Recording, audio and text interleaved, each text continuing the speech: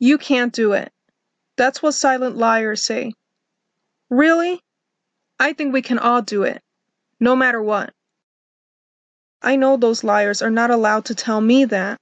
I know what is true in the hearts. I have a dream, a really big dream, and I have been working on it my entire life.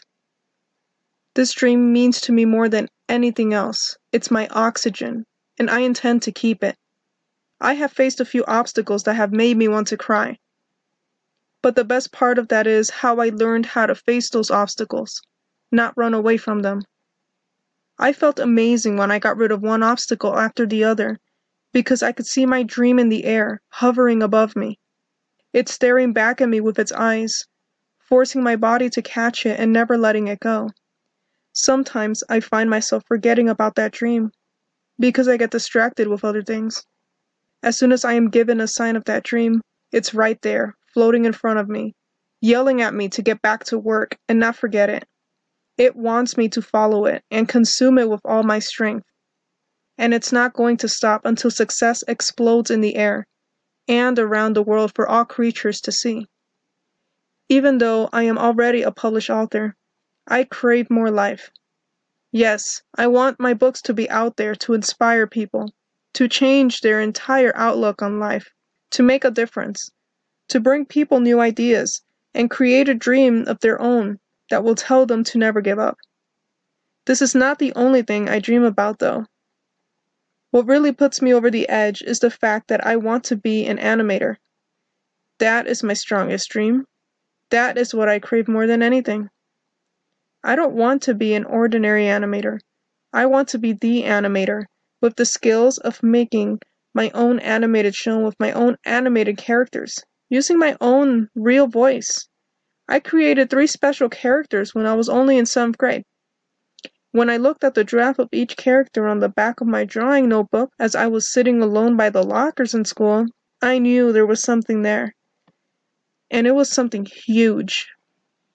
I had the most amazing feeling in the world, right then and there. The characters talked back to me, thanking me for creating them, and all I could do was smile back at them. When I drew the final draft and stared at my characters, I thought, this is it. These people are going to change the world. They're going to make the world into something, and it is going to be something huge. Then there was this amazing feeling that I could not make out. The characters felt more alive than ever. It was as if they sprung out of the pages, stood in front of me, looked at me with surprised expressions, and told me, please, don't forget us. I nodded my head with a tear or two, and answered them, never. I won't. I won't allow myself. I got to work and started the hardest projects my hands could handle. It was the biggest struggle I had ever experienced. The struggles were like putting your hands into the burning lava on the ground. Was that struggle a waste? No, it wasn't. Every ounce of hard work was paying off, and it was going to pay off even more when I know people are going to see, hear, and feel what I have done. Yes, sometimes I do feel like this. All might be a waste. And I may never listen to the sound of my dream again. But I didn't stop. And because I didn't stop, I created a whole world, a whole sound of my dream again. But I didn't stop. And because I didn't stop, there you go. I created a whole new world filled with my divine imagination and my divine voice. Then I forget about my dream once again. I am in a driving car, staring out at the horizon whenever I think about this dream. Every single time in the distance I see a rather too realistic vision of my 3 characters staring at me with faces. They know when I have forgotten about them, and when they do, they give me sad faces. But when they know that I still have faith in them, they continue to watch me with smiles. And from time to time, they wave at me with intense enthusiasm. Their laughter is heard. Oh, what beautiful laughter. That's when I get visions that tell me this is what is going to happen. And what I see is people with the knowledge of my works, of my characters, in the stories or on TV. And I am able to tell my loved ones, look at what I have made. This is it, and it's mine.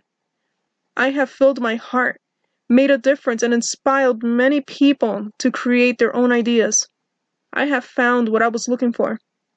My characters aren't just silly drawings on a piece of ripped paper.